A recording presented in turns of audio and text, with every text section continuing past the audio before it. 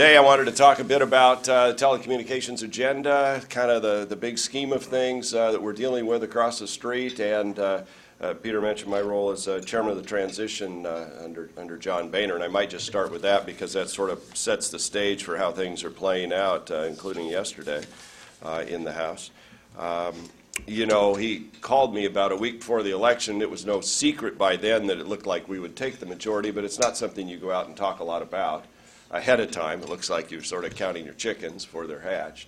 And the awkward part for me was I always host the big campaign party in Southern Oregon, and it appeared if I were going to be the chairman of the transition team yet announced and be ready to go to work Wednesday morning at 9, it's hard to get here from Medford, Oregon overnight. So my wife and I had to cancel out of the Medford party. Caused a little stir, you know, what's this deal? It gotten big on us, you know. And come back here, because I couldn't tell them what we thought was going to happen the next morning until John Boehner announced it. And so we got back here, and then they had me MC the party back here. And the next day, or that night, right after Boehner spoke, we went up to his apartment, or his hotel room, and were able to Skype using new technology into Medford, Oregon, and therefore he could announce why I was back here. So we started the transition the next morning. By the way, there's really nothing in the rules that allowed for that. I mean, we just made it up as we went along. I named it Transition Team. We created 3 task forces. We put 22 members on it. It was the biggest transition effort in modern history in the House. If you go back to 2006, Mike Capuano did that work for Nancy Pelosi, and he was the transition team, one member. So I met with Mike, said, what did you do right, what did you do wrong, what would you do if you could do it over? We brought in Jim Nussel, who chaired the transition team in '94, same questions. What did you do right, what did you do wrong? What advice and counsel do you have for us? We surveyed every member, Republican and Democrat, said what works around here, what doesn't, what would you like to change? And more importantly, drawing upon a small business background, we surveyed all the key staff. You know, probably the most important person in your office is not your chief of staff, it's your scheduler and your office manager who puts up with everything else. So what would you do differently? What would you change? We got back hundreds of really good suggestions. We put a box up outside the office so that you put in anonymous suggestions, some of which would violate the indecency standard of the FCC, I can assure you. We were told what we could do with the transition effort. It was a remarkable period where Ed Cassidy, you probably all know, works for the Speaker. He was coming around the corner. We were down in HC 6 and 8, I think. And he was coming around the corner about 2 days into this. I think it was about Thursday. And as he rounded the corner one way, Speaker Pelosi, who always went above and did the press thing, hadn't made up her mind yet whether she was going to stay, go, run for whatever. She came around the corner the other way, and my wife, who was helping set all this up, we typed up just on an 8.5 by 11 and stuffed in the little holder outside the door, you know, GOP transition team, Greg Walden, chairman. And honest to God, she came around the corner the other way as Ed came one way, and she stopped with her whole entourage and turned and stared at that sign and then walked on. And you realized history had again changed. And then she went on to become Democrat leader. I don't know if that had anything to do with it. Told I have that effect on people. Let's talk about communications issues, network neutrality. Look, whether you're for it or against it, I don't believe FCC had the authority to do it. And that's the issue that we're raising with the FCC and going to take it full on. February 16th, we'll have a hearing. All 5 commissioners will be before the Energy and Commerce Subcommittee on Communications and Technology.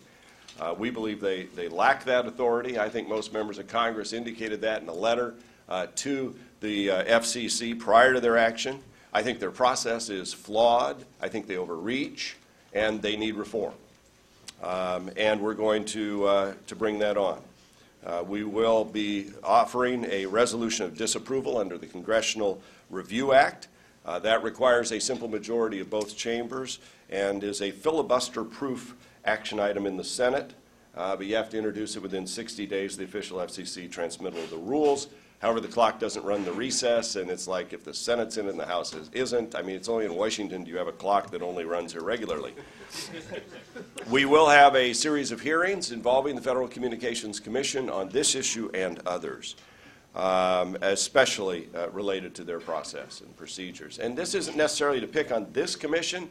I think that there is a string of commissions that have seemed to take on their own authority and not always worked well together, and maybe outside the authority of what the Congress has granted them, and not as open as transparent as possible. One of the rules changes we put in place through the transition effort was to respond to the American public and say, we're going to make the House more open, transparent, and accountable. It is the public's business, it is the taxpayers' money, and they should have the right to see what happens. We did that in the House. We're going to do that to these agencies over which we have jurisdiction. And we're going to work the best of our ability to open up these processes. When you're getting 2,000 pages of response to a rulemaking, and virtually nobody has time to read it at the commission, and then you have a major rewrite of the rule itself only hours before it's wrapped up, that's not a good way to do business. We've certainly done that here, and the public said stop it, and we're going to try and affect that on the agencies to get them to operate in a more open and transparent manner. We'll also be looking at broadband. Beyond everything else you hear, we think it's a great way to spur jobs, spur the economy, and raise billions for the Treasury if we look at things like auctioning the spectrum. Now, I know there's a big debate in this town over the D block, and there are some who think it should be given to public safety, and there are others who believe it should be auctioned off. I'm in the category that believes it is the public's auction, it's the public spectrum, and it should be auctioned. But we also recognize public safety has needs that we need to help them address as well. Understand that if this issue, if this spectrum is not auctioned, if it is given to the public safety community, you open a $3 billion wound in a rather bleeding budget. And so you got a $3 billion problem because that's the value of the auction. That's the value they perceive would be in the auction, and that is something we'd have to make up because it's already been scored by CBO. So incentive auctions, we'd look at incentive auctions, sharing proceeds from spectrum voluntarily returned from licensees. Commercial auctions, E-block, we're going to look at return of the government spectrum through reallocation and more efficient use, taking into account national security.